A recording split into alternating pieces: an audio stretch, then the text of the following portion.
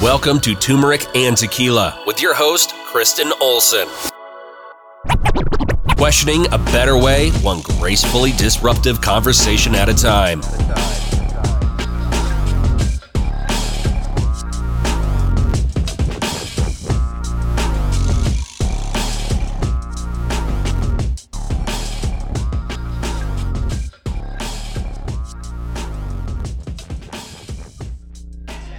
Record. I was talking to this therapist and Good morning. I'm very excited today. Welcome to Turmeric and Tequila. I believe this is our 5th episode. We've got some longtime friends in the house, and we are going to talk about all things mental health and wellness today. I'm going to let them introduce themselves, but these are some conversations that we've had on the sideline, you know, from an athletic perspective, from a mental wellness perspective, from an entrepreneurial perspective. Lots of important conversation around brain and gut connect, training to be a better athlete, training to be a better parent, all sorts of things. And it all kind of comes back to the brain and our awareness and our conversation around that. So without further ado, I'm going to let these rock stars introduce themselves and then share a little bit about their background. And then, as you know, on Turmeric and Tequila, we are always here to question a better way. So we are going to talk about some of the stigma, some of the answers, some of their experience all around mental health, and some options out there if you are seeking just to be more aware of what's going on with our brains and further some conversation on some answers and what else is coming out in the mental health and awareness field. So, Carly and Rachel, do you guys want to go first, and then Laura can introduce herself? Mm-hmm. Hi, my name is Rachel Ragsdale. I am one of the founders and co-owners of Neuroptimize, and we just do everything brain health. So we do neurofeedback and brain mapping, which we can explain a little bit more in detail later. I am an LPC and a board-certified neurofeedback therapist, and I'm super excited to be here. Yeah. I'm Carly Strike. I am also one of the founders and co-owners of Neuroptimize, and my background is in clinical counseling. I'm an LPC as well and board certified in neurofeedback, and so excited to talk about all of this today with everybody here and just how we can be more aware of mental health. Mm-hmm. I'm Laura Tagawa, and let's see, I am actually a card reader, intuitive. The Japanese Lantern has been so fun. Follow me on Instagram. Yes, there's a lot of content. I love combining science with spirituality, and I've had a lot of that's stemmed out of a lot of experiences and kind of the shit that I've gone through in my life. I'm currently getting my master's in mental health counseling, so I hope to be an LPC soon in the next couple of years. And I have just done a ton of studying on the brain, PTSD, and a lot of different mental health things. And Cool. One of the reasons I'm so excited is because I know this whole crew very organically through my own, sports performance training, CrossFit. And we started to have these conversations, and I'm a longtime athlete, 38 years old, I've played, D1 lacrosse. And these conversations around, mental health, training, performance, just mental health and daily lifestyle are all relatively new. And now that we have all these more intense conversations around our young people and their mental health and, the experience for boys and the experience for girls, and it's just so new, which is kind of unfortunate. It's great that it's happening, but I can't believe, at my age, these are some of the, first times we've really talked about this stuff and how important the brain is. Not even just mental health, but concussions and how that can affect you later on in life. And there's all this stuff coming out with the NFL. So I'm excited to streamline some of this conversation because I know a lot of my high-end athletes, my parents, my people, entrepreneurs that are really looking just to enhance their lifestyle. It really does stem back to the brain. And with so few answers in the game, we've all met each other, again, organically, but now this conversation has brought us together. So it's really cool to see the science side, the intuitive side, and how, there are options out there and what do we do next. But most importantly, if you've heard my other cast, my heart piece really is to further this conversation for our young people and our kiddos to be able to live a better way and not necessarily do exactly what they've been told. Thank you, or you're welcome, teachers. But really from another side of, medication, which pharmaceutical business and companies are a beast. partnerships from, Sugar and Coca-Cola, and now Coca-Cola's in schools. I mean, there's just such larger business happening out there. It really does fall on the consumer. And again, our young people are future major consumers to question that way and really start to bring some of these things to light so we can really not just live a better way, but genuinely be happier. And I think that trickles down into, schools, and then we can talk about school shootings and all those things. So without continuing my personal soapbox speech here, I would love to talk about, and these guys have both done a couple podcasts, if not more. I wanted to provide the space for them to talk about things that haven't really been talked about yet. And in our natural conversation, we just started talking about, people we care about and how we've been exposed to different behavioral things, PTSD, what have you. And Rachel was saying, when a patient comes into her office, it's not just about that patient or customer, I should say. It's about the people that bring them in. Rachel, do you want to jump into that conversation to how even just that stigma and that conversation before you even get to like the modalities and the actual treatment, that conversation is super important for both the patient, customer, and the person that brought them in? Yeah. So, and just to reiterate one of the things that you mentioned, I think we're just trying to really debunk the myths around neurofeedback and mental health and brain mapping. And I think there's a big misunderstanding. Brain mapping has been around for actually quite some time. And whether it's just the knowledge or the education that has been lacking up to this point, or mental health is truly becoming a little bit more trendy, people are really starting to open up other doors as they assess where to take their kid or where to, take themselves. If you had asked people 10 years ago, most people would be like, I've never heard of neurofeedback. I've never heard of brain training. But now you line 10 people up, at least maybe 3 or 4 of them have heard about it. They'll be like, yeah, I think I've heard about neurofeedback.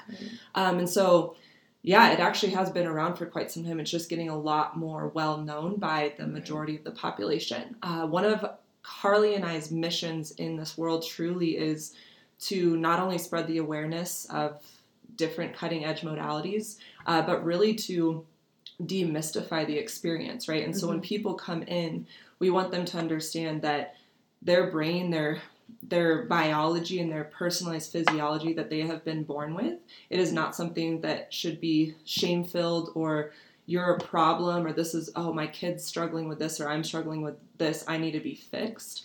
But how do we truly optimize our potential in every realm possible? And so as we were talking beforehand, right, when people come in, whether it's a parent bringing their kid in for sensory issues or anxiety or learning disabilities, right, we're not looking at the learning disability. We're looking at how is the brain functioning? Where are there areas of over or under activity? How is that contributing to their symptomology, quote unquote, and hindering them from being their best in life in general. So we look at a lot more about reaching their goals, coming alongside with the parents, and really being able to take this kiddo or themselves to the next level in life so that they're not defined by their struggles, but really able to step into an identity that is based out of strengths. That's awesome. And what kind of people are coming into you right now? Is it like parents, athletes? Like what is the main type of person that's coming in and seeing this, and where are they hearing about it?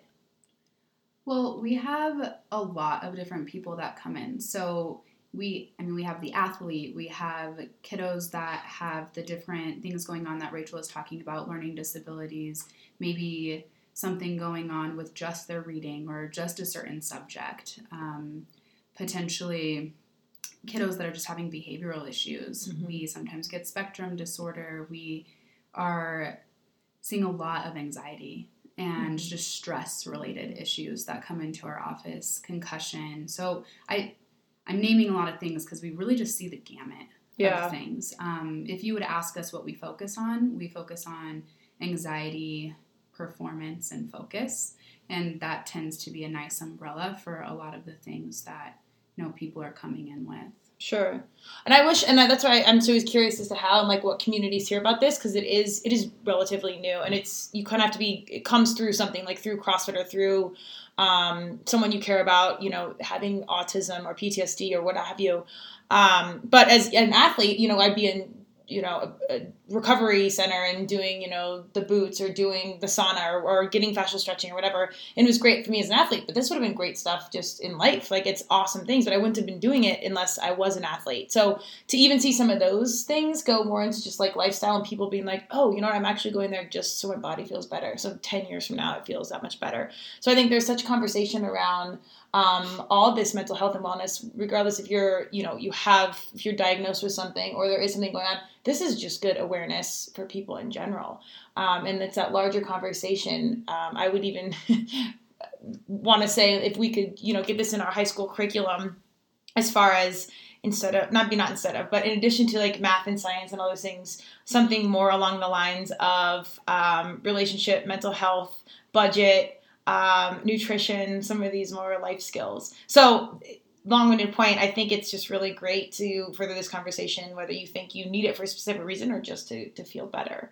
One comment on that too, I wish and my hope for seriously just generations to come is we can start to change our mentality around it, right? Yeah. We typically only assess physical or mental health as a reaction. We're not being proactive. We're being very reactionary. And unfortunately, right, that's just part of life until in CrossFit you get injured. That's when you go really start to take care of your body, or until you are having panic attacks or deep within your depression, that's when you go see a doctor. That's when you start to look at other forms of treatment. But what if, you just looked at your body as a temple and it's like, how do I truly like fill up my brain and my body and my heart and my soul so that when things are taken away, right, when struggles come, when injuries happen, when challenges happen, you're so much more resilient to those struggles or those traumas, right? But our society and our culture is just reactionary. And so I hope for anybody that's listening, like, you have one body to live in your entire life. Like, please take care of that body, filling that body up and taking care of it so that, you can be a lot more, like I said, resilient is so important. Sure. And I think, and we also just kind of touched on this, it's funny because I'm, marketing branding professional, and a lot of it's creative and you're trying to like bring, the best, present things in the best light possible. But really what it is like getting down to the truth of who you are and what you have to say. So rather than creating, you're just revealing. And so much of this process, I've spent countless hours with Laura talking about cards and destiny and purpose and like, what do I do here? And it's been such a guiding light in things because I feel like I really did have an underdeveloped self-awareness of what's going on because it was such new conversation to me. So in my purpose in that was, I mean, honestly, not necessarily to be a better person. Obviously, that was it, but to be more purposeful in my work. So even though it was kind of a misguided intention, I think it's allowed me to be more myself, which in turn has allowed me to help people professionally and personally more figure out who they are and what their voice is, which translates directly to my business, but it's really about personal and making, quote unquote, the world a better place. So to me, it's fascinating how those things are intertwined. And if we all do get to know ourselves a little bit more, that impacts literally everything. Laura, I wanted you to jump in on, some of your experience coming from, intuitive, aware, empath side, and then comparing or commenting around the formal education side and how the two compare and how they complement each other. Well, first I wanted to get this out of my head. Like, what I love about what you guys have said is that there's such, I feel like a lot of the problems for kids and a lot of people in general is that they feel different. And so the way that you guys work and like mental health has a stigma to it, and there's so many ways that you can think about it, and just thinking that like I have a brain that works in this way. Like for me, I have so many ideas in my head, and I'm like, zzz, zzz, zzz, and it's like, that's my motor cortex, and it's at the top of your head, and it just is going, and it's really hard to process things and get it out, but there's things that you can do about it, like neurofeedback to, I assume, probably slow down your motor cortex and make it work a little bit better, so you're not like, so you're optimizing your talents and who you are and self-actualizing. I think that's exactly what I did, where we tried to slow everything down, right? Oh yeah, KO's got a fast brain, y'all. If anybody's wondering. You don't know. If I had $1 every time somebody was like, "We need you to talk slower," I would have at least $30. So I need to. Yeah, and you can see it written all across her brain map. So when I worked with KO, it was a while ago. Yeah. She truly, brain maps show patterns for things, and we can speak more into that, but there's patterns for everything, right? And there truly is like kind of specific patterns for people that are CEOs and entrepreneurs and think outside of the box and, you know, are able to really like do 100 things and multitask. And not that I know people have different opinions on multitasking, but KO definitely has what we call a lot of beta. So as you're speaking about it, Laura, like an overactive motor cortex, she has just a level of arousal that allows her to do a lot of things, to start podcasts, to, you know, have a bunch of different accounts that she manages, which is not suit for everybody else. So yeah, I might be like that too. My brain's on cardio. Here we go. And you might have seen like I get here and then those guys sit down and I'm like, so blah, blah, blah, blah, blah, blah, and just like start telling them everything because I just get so excited. And then can you absorb more like when you have that kind of brain? Like actually, can you just? It's funny that you bring that up. Take everything in. There's like people who process very quickly and people who process normally, and then people who process more slowly, right? Yeah. And all of them are fine. Most people learn how to work within their individual processing speed just probably through life skills, right? And just conversations with people. And if you're like reading other people's cues and stuff like that, like, hey, slow down, or gosh, please speed up. And people usually get that because those who are faster are finishing their sentences. So it's just, you can absorb more when you have a little bit faster of a brain, mainly because you're just taking in information quicker, understanding it a little bit quicker, and then wanting to output that a lot quicker. And everything's just a little bit sped up. So hurry up. The output is hard sometimes, though, because it's like there's so much up there, and it's like, and then you get where it's hard to organize, and you try to get it out. That's one of my. I already like guessed what your brain looks like. You've got to come in and do a brain We'll make bets on the side. Brain bets, awesome. I think I have a pretty good idea because I like studied all about myself. That's how I got here. Yeah. Some of the stuff they pulled off my map. I remember, again, this was like 4 years ago, and I had zero background. I was like, whatever, just make me a better athlete. Whatever you're going to do, hook me up to it. I'm a better athlete. Tell me the truth. But Rich was like, did you, in high school, kind of just like want to get good grades and get out or to get through it? I was like, 1,000%. Like I could care less because I just wanted to play lacrosse. I always did the work, but I'm like, wait, you can see that from my freaking brain map? Like, what else can you see from there? Like, maybe don't tell me everything. But it's fascinating. Imagine if, like, young people, teachers had this intel around their students and they could speak to them in a certain way or understand how they're learning, or coaches or anyone. Like, oh my God, having that so much. It would be such a game changer. And then they're happier. And then, again, major jump in correlation here, but, like, perhaps less school shootings, or we understand our children more, or they're off medication, or, you know what, they're not autistic, they just can't process sugar, or their brain, they're bored, whatever. It's just miraculous to me that these conversations we have not had until right now. So anyways, I interrupted your flow, Laura. We were talking about comparing basically the Western world's version of mental health through school and certificates and whatnot versus personal experience, intuition. Like, how have the two worked together to kind of bring you where you're at today? Well, or whatever you want to share. I don't know. Like that. It can speak to that question. I know my experiences. So are you asking me to like compare Western? Like, what is Western schooling like, and do I like it? No. Well, I mean, I feel like nobody does because, well, I don't know. I guess in our personalities, I would say nobody really does because I think we're all outside of the box thinkers. Yeah. And so it's hard to fit in that box, and that's a constant struggle for me all the time. The corporate world, athletic rules, like all of it. But having those experience in both worlds, what do you think, like, some of the advantages have been? Like, is it beneficial to you now that you have seen both sides or are in process of seeing both sides? Of the spirituality in schools? Yeah. So basically, like, the side that I want to say, like, you're gifted with, and then the side that you have, learned. Does that make sense? No.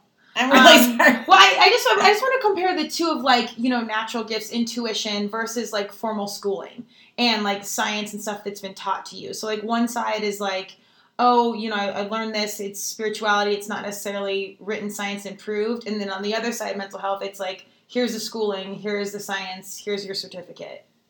Well, I don't know. So it's like I value school, I value like the scientific process, and I like to, in my spirituality, I like to combine the physical and the spiritual because they do kind of interconnect. And then when I'm working with people, a lot of times, like I can see the physical and the like PTSD or like how their body, like there's a lot that I do in my work. So like when I'm doing a card reading with somebody, I will combine the physicality, like so you can tell just by looking at their body if they're holding trauma in it with the way they carry their body, or energy centers, like getting my thing, like so it's like if you have like, oh, my voice has been clear this whole time, and then all of a sudden I'm starting to go so like that is I'm not using my voice like in an energetic, like the energy gets stuck in your throat, and then it's like you're not using your voice if you're afraid of something, or if you feel things in your stomach, then that's somebody's taking away your power, and things like that. So that's like combining kind of your intuition with energy work and things like that. So I'm not sure if that's what like well, I mean, has having exposure to both sides been beneficial, do you feel like? It has.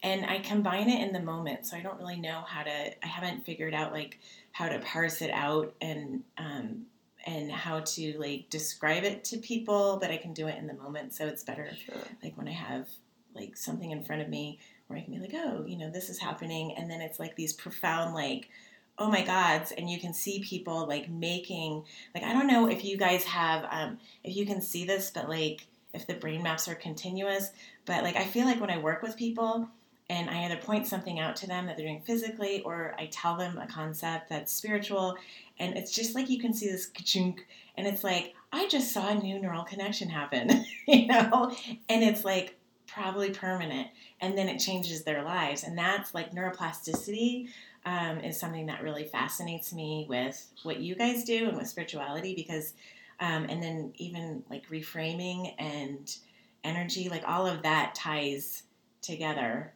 In my so world. Much of what we do is holistic. So we always tell people we by no means believe that neurofeedback is the end-all be-all to the life change that you might experience, but we sure hope to be a catalyst for it. Or maybe we are on the end of it. Like you've already had all of these little tidbits given to you. You've worked on the health side of things. You've done all of the processing. You've done energy work. You've done all of this, and you're still feeling a little bit stuck. Mm-hmm. Neurofeedback really might be that piece that gets to like actually transform your life. But anytime we're working with a client, we have a very holistic view of them. And so kind of like you're saying, where you're seeing that ongoing change happening, right? Or you're able to read that body language and see that, wow, we just made something I just said or something just registered with you that was huge, right? And it probably could transform how they view a situation or how their behaviors go forward. We're looking for that continuously as well.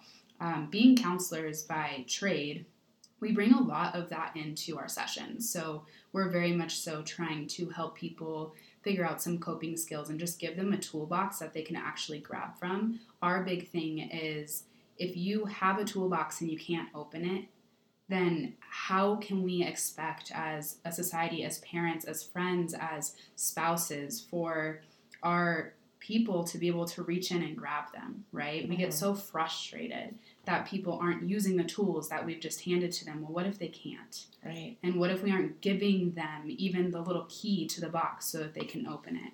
And I think that is more how we look at it in a continuous spectrum. It's not necessarily the brain maps.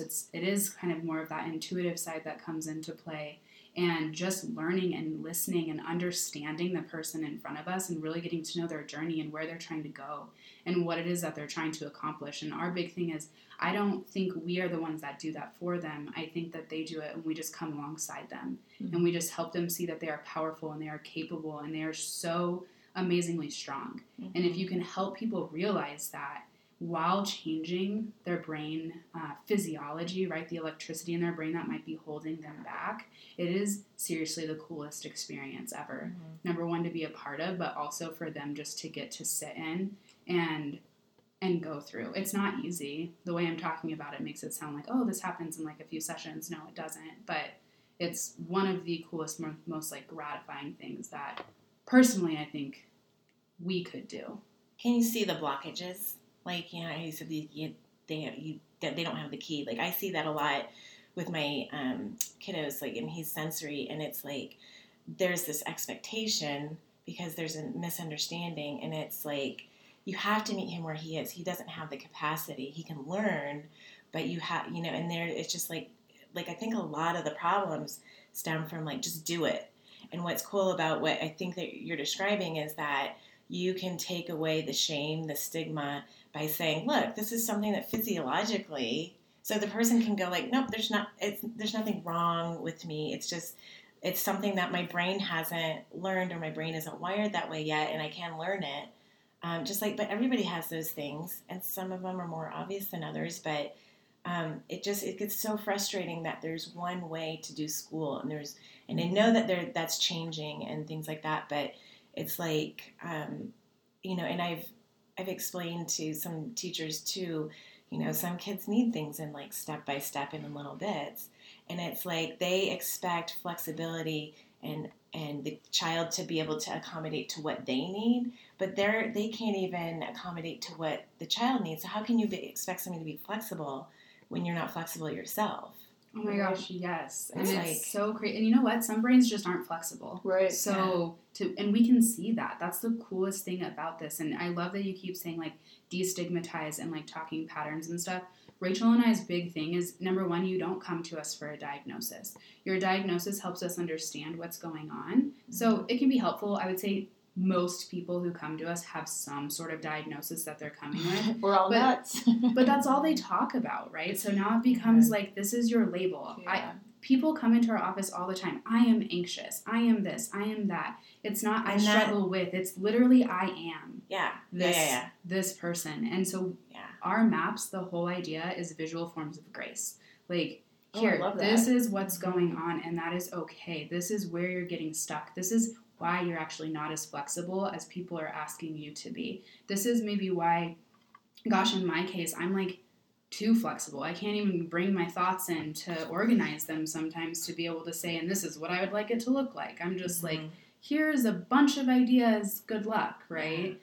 Now, I can usually organize them because I'm a fast processor, but then if you, just like, it's getting to know yourself and being okay with that, but also we tell people, when you come to us with certain symptoms or certain behaviors, yes, I'm going to give you some grace in that, and gosh, I hope that by your family seeing this with you, that they give you some grace in some of your behaviors, but it is not an excuse, because with awareness, now comes the need for change, right? You're now aware.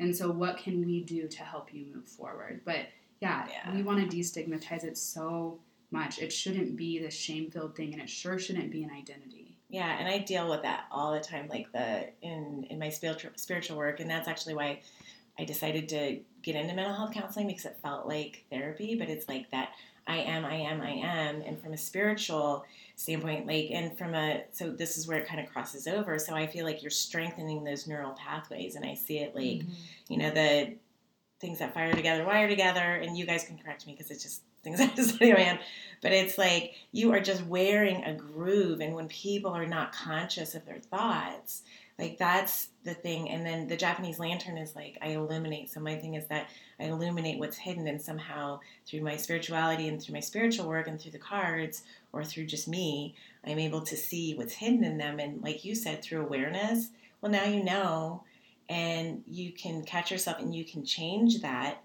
And then that's when I get into the neuroplasticity, and I'm like, you actually can change this with awareness. And I've changed so much in myself, like things that you think that you have this, like these rules.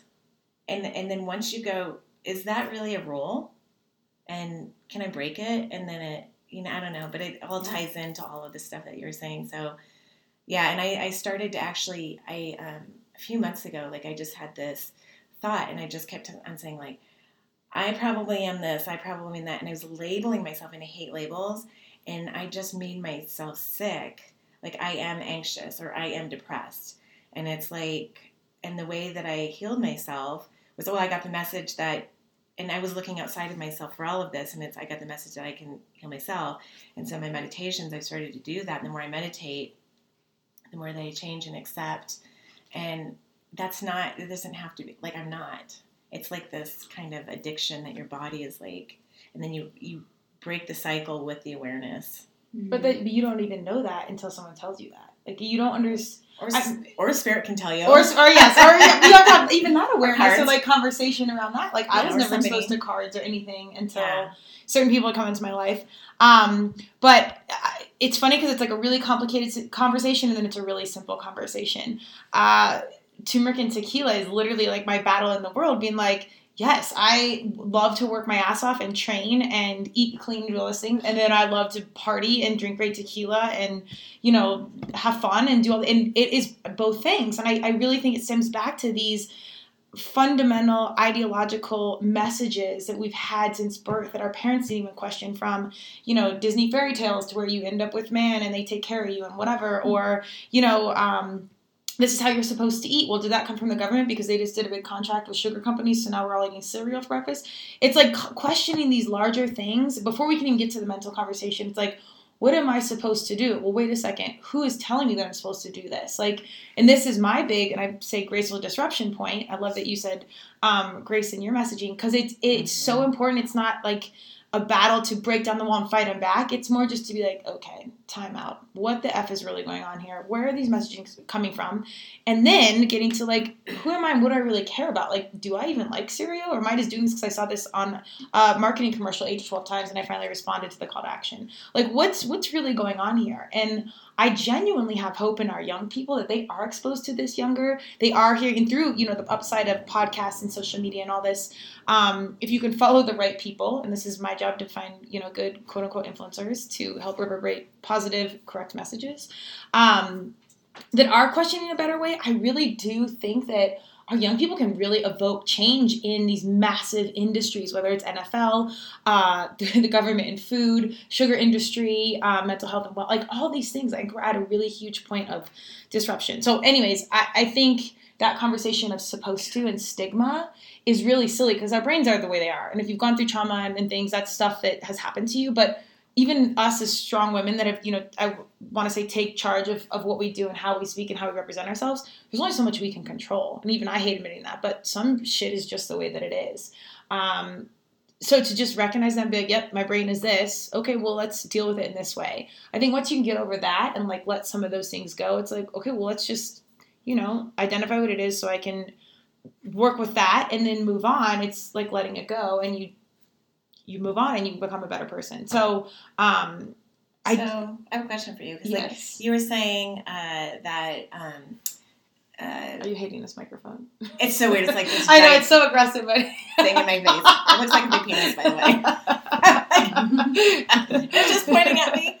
You're welcome. No, I totally forgot what I was going to say. You're going to ask me something. Oh, so the young people, like, I had readings, like, with 14-year-olds, and I'm like, they're talking about, like, meditate, like, all the concepts that I'm learning, and it's just, like, at 49 years old, I'm like, holy shit, and I'm teaching them what I know, and they're coming up, and it's, like, mind-blowing. So I'm so hopeful, and, like, they're picking up on all the stuff that, like, you're putting out and we're putting out, which is amazing. But, you know, one struggle that I have, and I wonder what you guys think, is because we're all out-of-the-box people, and it's, like, I've always been that way. Like, I'm like, I hate rules, and it's, like, because it's so... It's not creative, and it's not where, like, amazing things happen. Like, amazing things happen out of the box. And so you have these schools, and you have these, you know, the kids are taught to, like, I struggle so much because my kids are both so creative.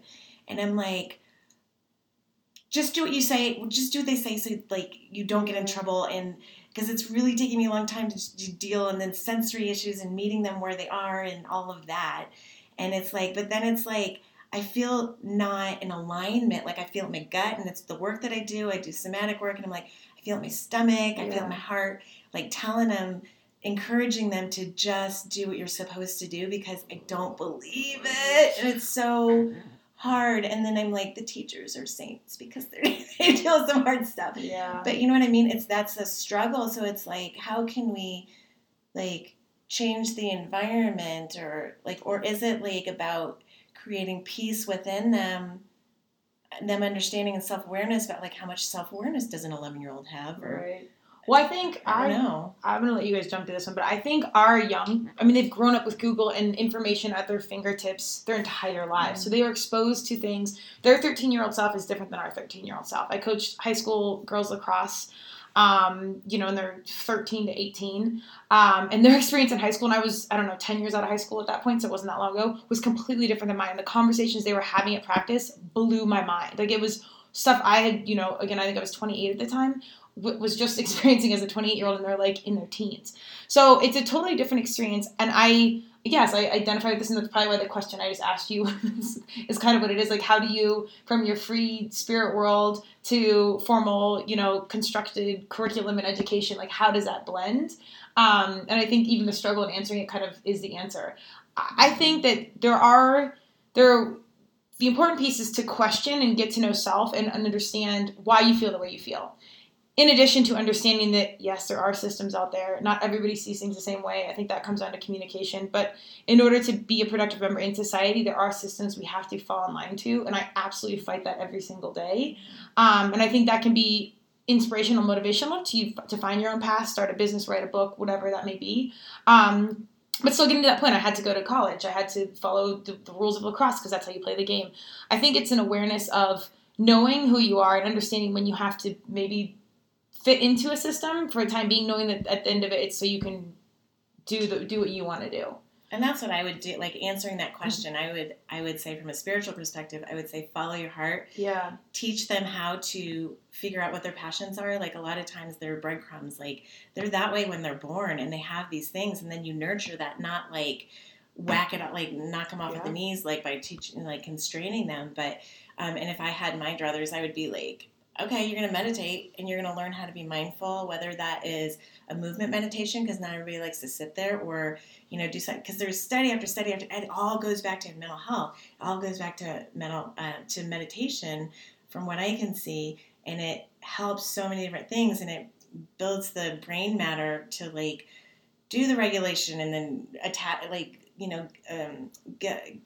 follow your intuition and things like that. And so it's like teach them to follow their passions and do meditations and to like be able to move more and actually cultivate joy, because that's another thing that is in spiritual and physiologically, like the pathways of joy are the same as trauma. And it's like, so if you take them up with joy, then you're in joy. And the other thing about being in joy is that when you're in flight, fight, or freeze, which a lot of kids are when they go into school, from whether it's school shootings or just stress of not being understood or feeling less than or feeling alone, that narrows your focus. And it would make sense that you are, when we're in flight, fight, or freeze, you just go whoosh, and your focus just narrows. Mm-hmm. And you can't see the 360, you can't see the 180, you can't, you're just hyper focused on like how to survive, and it's stress and it releases cortisol and everything. And so, but when you get in joy and they feel understood, like you see somebody and you validate, you don't have to agree with what they say, you just validate what they're saying, you see their whole body relax. And when we're in joy, it's like, oh my God, there's a bird singing and it's so awesome. Or like you notice everything because your vision actually, it's like physiological, it just opens. So it's like, well, I think and that's what's so cool. The science really does connect with the woo, I want to say. Like, it is totally. Like, our society's gotten so far away. And not all cultures, I think just our American culture is so disconnected from, like, that spiritual piece. And what's cool is that's such a binding agent, whether you're Christian or Muslim or spiritual, whatever. It's all about getting to know you and this greater good and this higher power and whatever it is. Instead of a differentiator, I think it's really something that can bring us all together. And kind of understand everybody don't shut better. Kids down. Like, right, I'm sure that you see that very much so in your brain scans. Like, I'm sure your brain isn't at its optimal when you're in flight, fight, or freeze. Oh, absolutely not. Like, everything you're talking about, I was just thinking as you were talking, you're in our world, we call it flexibility, right? Just the ability to move in and out of different brain states and different physiological states is what's important. When you meditate, that takes you to a place which we call alpha.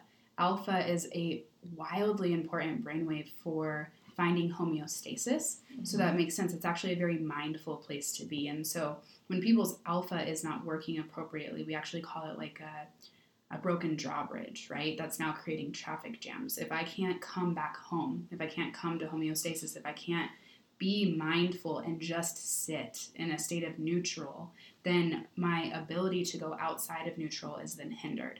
And so we can actually see that in brain maps and figure out, okay, how well are you coming back to neutral? How well are you able to come back home so that you can shift into whatever you need to, right? These kids that are getting stuck in fight or flight, they're not coming home. There is no safety net for them. And so, yeah, their vision is tiny because they're in survival mode. I always explain it like you're going back to the caveman times when you're in that kind of state, right? How do I survive? Totally. Where's the cougar in the room? How close is it to me?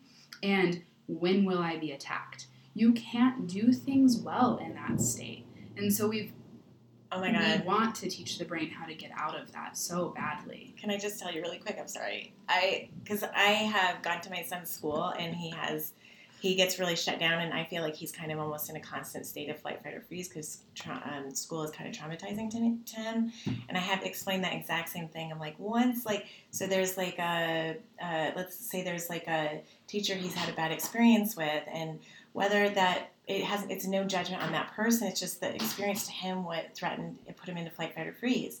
So when he sees that person, the second that person hits his cornea, it's like seeing a lion, and he gets immediately, like that second, he goes into his primal stem. It's exactly what you're talking about. And so that's how I try to explain that. And then you can see all these kids, like I've heard stories of kids that they're like throwing chairs or whatever, and I'm like, and then they run, and I'm like, that is flight, fight, or freeze. Or when they shut down, I'm like, that's what that is. It's not this kid who is a bad kid. It's not. And to change, like that's where my passion is, to change that perception in schools of good kids versus bad kids and being judged. And it's like, no, they are in a physiological state that is very normal, and it's primal, and you just don't understand that. And if you came at and to get them out of it. Yeah, it's like the flexible kid versus the fearful kid. Yeah. What are they operating in? And can we even educate our teachers well enough to recognize it, right? Mm-hmm. And the question then, I think, goes to teachers in terms of how self-aware are they? Mm-hmm. In terms of their triggers and what's happening in that situation. They are dealing with a lot, and there's a lot of kids in front of them that they're trying to manage, and who knows if they're even flexible enough to deal with they're in the same state. The arousal that's happening in their classroom. Right now, they're in this heightened arousal and can't even respond appropriately to needs because they're responding from such a fearful place. And so whose responsibility is that then? Would it be the curriculum as a whole, the people putting together these like institutions, whether it's a private school, college, or a public school? Is it government? Like who is responsible for that? I mean, again, I would always pull back to like have our parents talk to our kiddos and like arm them with knowledge as a consumer, as a student, as whatever. But like who on the larger scale, like if somebody wanted to petition us and say like, listen, our teachers need to have this credential or this, like, this is more an opinion question. But do you guys think that would be worthwhile to go to government and have government implement this as a thing for our schools? Or is it like more attacking like private schools? This might be more digestible to them, or is it just parents? I mean, since we've been talking, I've been just thinking these are such big questions that we're talking about, which it's really fun to talk big, right? And I think that it is good to tackle problems and not just say, oh, okay, let me just keep it here in my inner circle, right? But I'm also a believer, right? Like we have got to take ownership for ourselves. 100%.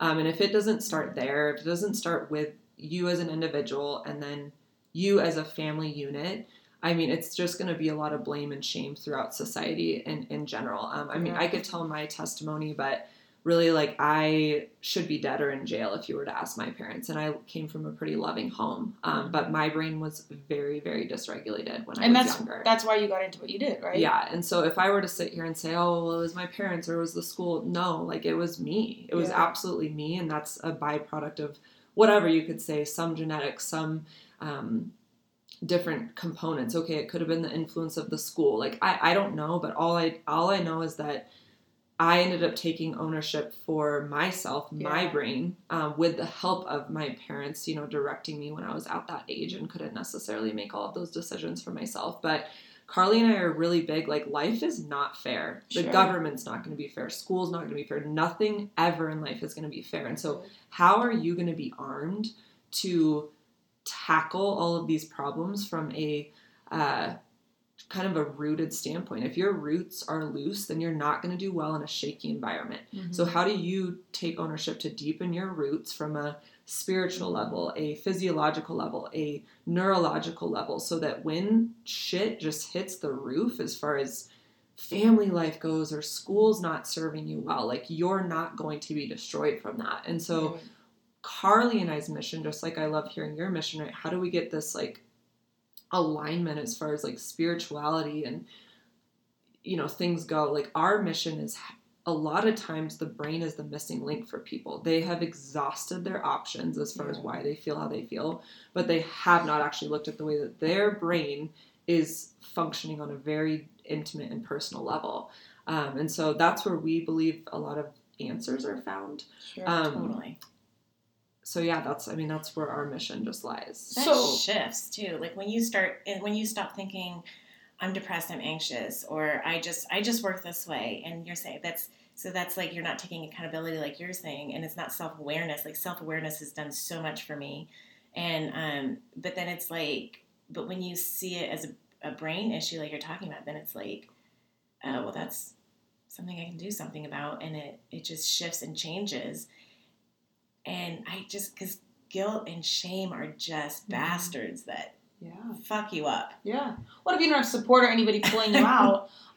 So I would welcome this next piece of the conversation. If you are in this, like, I feel really lucky that I had, fitness humans in my life that, questioned or brought spirituality to my world. Or I happened to be in sports performance and I was like, what is all this brain stuff? This is amazing. Like, why are you not talking? Like, I happened upon it. But if you're in a spot right now and maybe you have exhausted all your options, maybe you're a parent, maybe you're an athlete, maybe you're just somebody out there and you're not sure what's going on, what are, like, some first steps that you guys would suggest if you are questioning a better way and something just doesn't feel right, autism, PTSD, depression? What would be some first steps as far as, like, what you guys would suggest? And then maybe something, if you don't have a lot of money or resource, what are something that people could do? I'd love to hear from both of you guys. I know for us, so we just love educating, right? So a lot of people come in, they have never heard of a brain map. They've never heard of neurofeedback. So first step, just schedule a free consult. It's 30 minutes out of your day. It's going to be filled with a lot of information on how we can help so that you can check in with your gut and your resources and see if it feels like a good fit for you. So we have, 8 different locations around Denver, and we do free consults wherever, just because we love, being able to educate the person.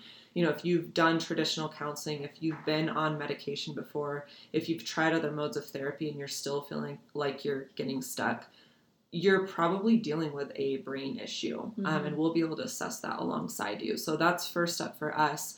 Money-wise, we take insurance, which is typically very, very helpful for most people. If you only have to pay a $20 copay instead of $135 for a session, wonderful. So that's what's allowed us to really, hit the masses as far as being able to help on that realm goes. But that's really, like, the starting place that we would encourage people. Do you guys have good, like, YouTube videos or podcasts, or, outside of your own website, which I'd invite you to share, are there any other good, like, mentors or tools or, like, people who are like, watch this, or this helped me kind of really streamline understanding beta and alpha and all this? The field is working on that. Yeah. Us personally, we are trying to right now develop some of our own marketing stuff that has very educational videos, more friendly, easy to understand verbiage. But typically, if you could YouTube what is neurofeedback, and there's actually a pretty good video when you do that breaks it down. Okay. Our website is super informative, which is neuroptimizeco.com. And we are going to add more videos. We're going to have blogs on there, and we are going to eventually start our own podcast as well, just talking about brain health and how we can better educate people on what we're doing. But yeah, there's there's not enough cool information about there's what we do, so which is much part of the to issue. talk about. There's so many angles on it. It's such a new. I mean, before we started the cast, I was like, okay, I know we've got 50 angles, if not more. We can go on this. Like, let's dial it into like what initial steps people can see to understand, to question a better way around mental health and awareness. So this is just really a broad scope and swoop over many topics that are much larger conversations. Well, and to add on to what Rachel was saying, yes, we take insurance, but we're also partnered with a nonprofit that is called the Healing Collaborative that does brain spotting and neurofeedback specifically. And I don't think there's another nonprofit right now doing neurofeedback, and some of these higher, if we want to call them like higher end modalities, right? The ones that tend to cost a little bit more, require a little bit more, or just not covered by insurance. There's really not many nonprofits doing that. So Healing Collaborative is a great way to do if you are just, needing some sort of therapy, brain spotting, neurofeedback, and wanting extra help in the resource area. Cool. Okay. That's awesome. Laura? Ask the question again. What would you suggest is like if you're questioning a better way, maybe spiritually, brain wise, what are some good first steps to get into the game, or any good YouTube people or your website? I think taking, talking about let's take a parent angle. I think that one of the things that I'm working on in my meditations and currently is being responsible. I'm allowed to cuss, right? For sure. Okay, good. Yeah. I'm You have permission. I know. Woo. Anyway, so I realized I have gotten myself I have anxiety in my family, and so it goes into that story, and things like that of I'm an anxious person, and it's I became a really anxious person, and then I would worry about my boys all the time because it's they aren't the traditional students, and then it's I felt one day I was what the fuck? Mm-hmm. I am trying to fix them, and they are amazing humans the way that they are. Mm-hmm. And I was I need to fix my own shit, and it's and I've already done, and I'm I've already done a lot, 6 8 you'll see it on my I'm writing about it all the time now, and sharing it, but it's how I'm able to help other people. But it's I'm taking my fear back. Anxiety is fear, and we're energetic beings, and it's so and my kids are so I'm an empath, which means I have these just super heightened emotions, and I can feel other people's emotions and take them on. For those of you who don't know, I always assume everybody knows, but apparently they don't. My son is a huge empath. And so even if I say why did you do that? He'll be don't yell at me. And his perception is I'm yelling at him. So it's you can imagine, when somebody walks in the room, you can feel their vibe and energy. Yeah. So if I'm constantly projecting anxiety and fear, what am I saying? And I was what am I teaching them? That they are not enough. Even though I tell them, you guys are amazing, you're amazing artists, you're creative and smart, and I believe that, but my energy says differently. So it's getting my head in alignment with my heart, mm-hmm. And getting that coherent. So, and then ultimately it's I'm not enough. I'm not a good enough parent, and and so many people have that story, but it's you can feel other people's fear. And it's in mental health counseling, they call it the identified patient. So it's usually systemic. So it's no, the problem is this person, but it's actually it could be the mom, it could be the dad, and then they're just reacting to their environment. So mm-hmm. I'm creating this nice, fearful, anxious, unsure environment for as awesome as I think and know that I am. I'm doing that, and he picks up on it.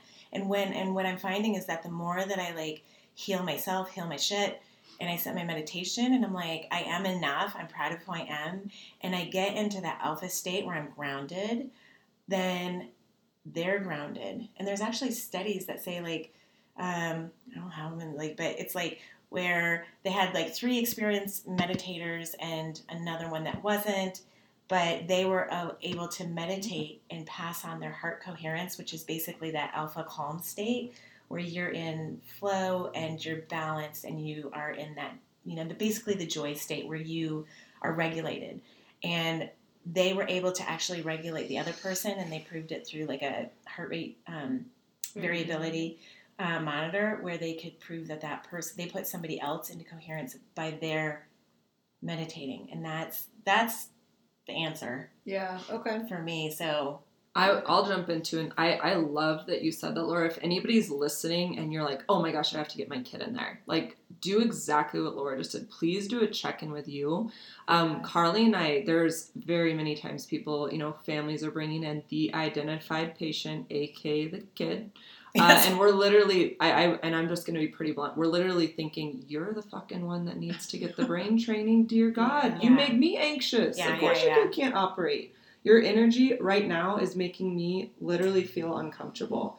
And you're asking me to please fix your anxious, defiant kid. How do you guys manage that conversation? We're pretty love, grace. We're also pretty blunt. Like, we will literally have that conversation where we say, 100% yes, like, your kid's brain needs to be strengthened, and we can see that all day long.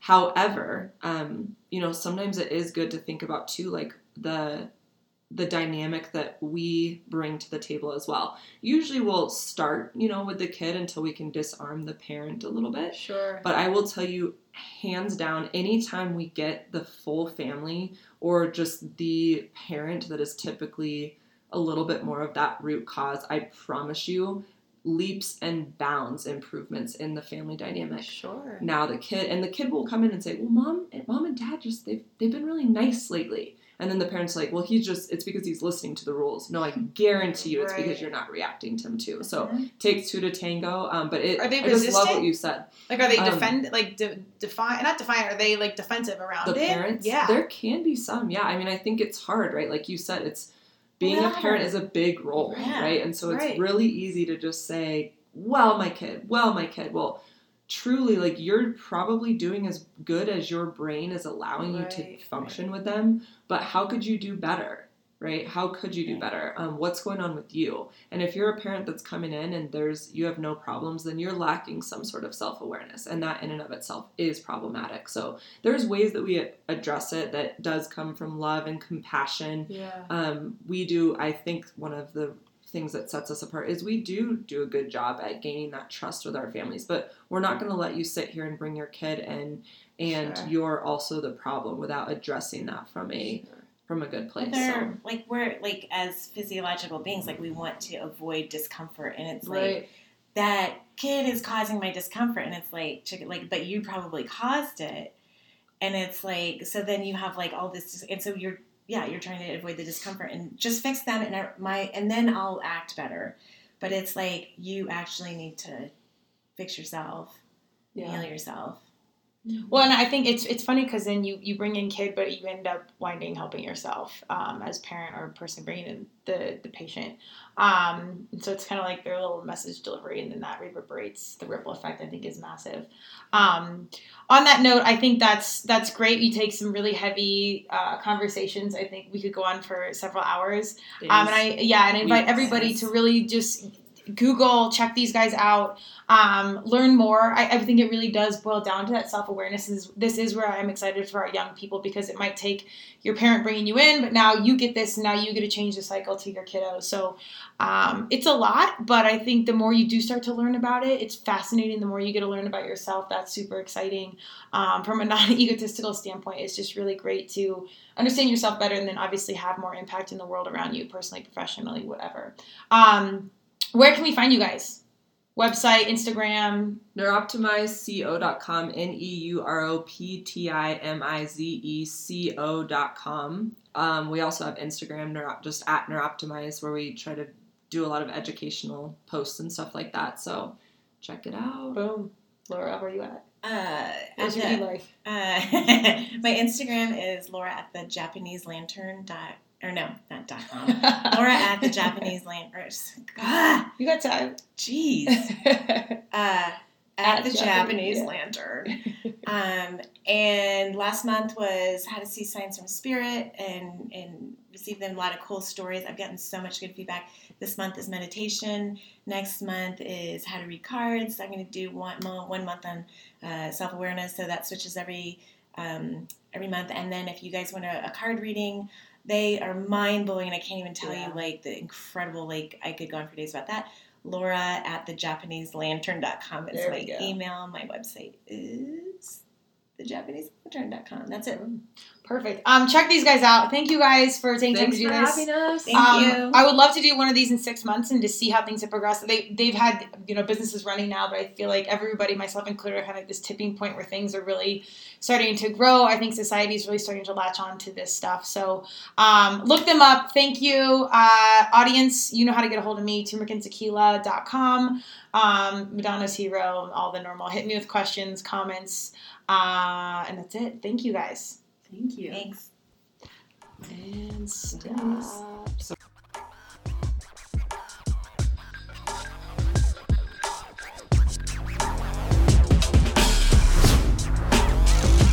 Thank you for joining Turmeric and Tequila with your host, Kristen Olson. Tune in next time, and don't forget to subscribe on Apple, Google Podcasts, Spotify, or wherever you listen.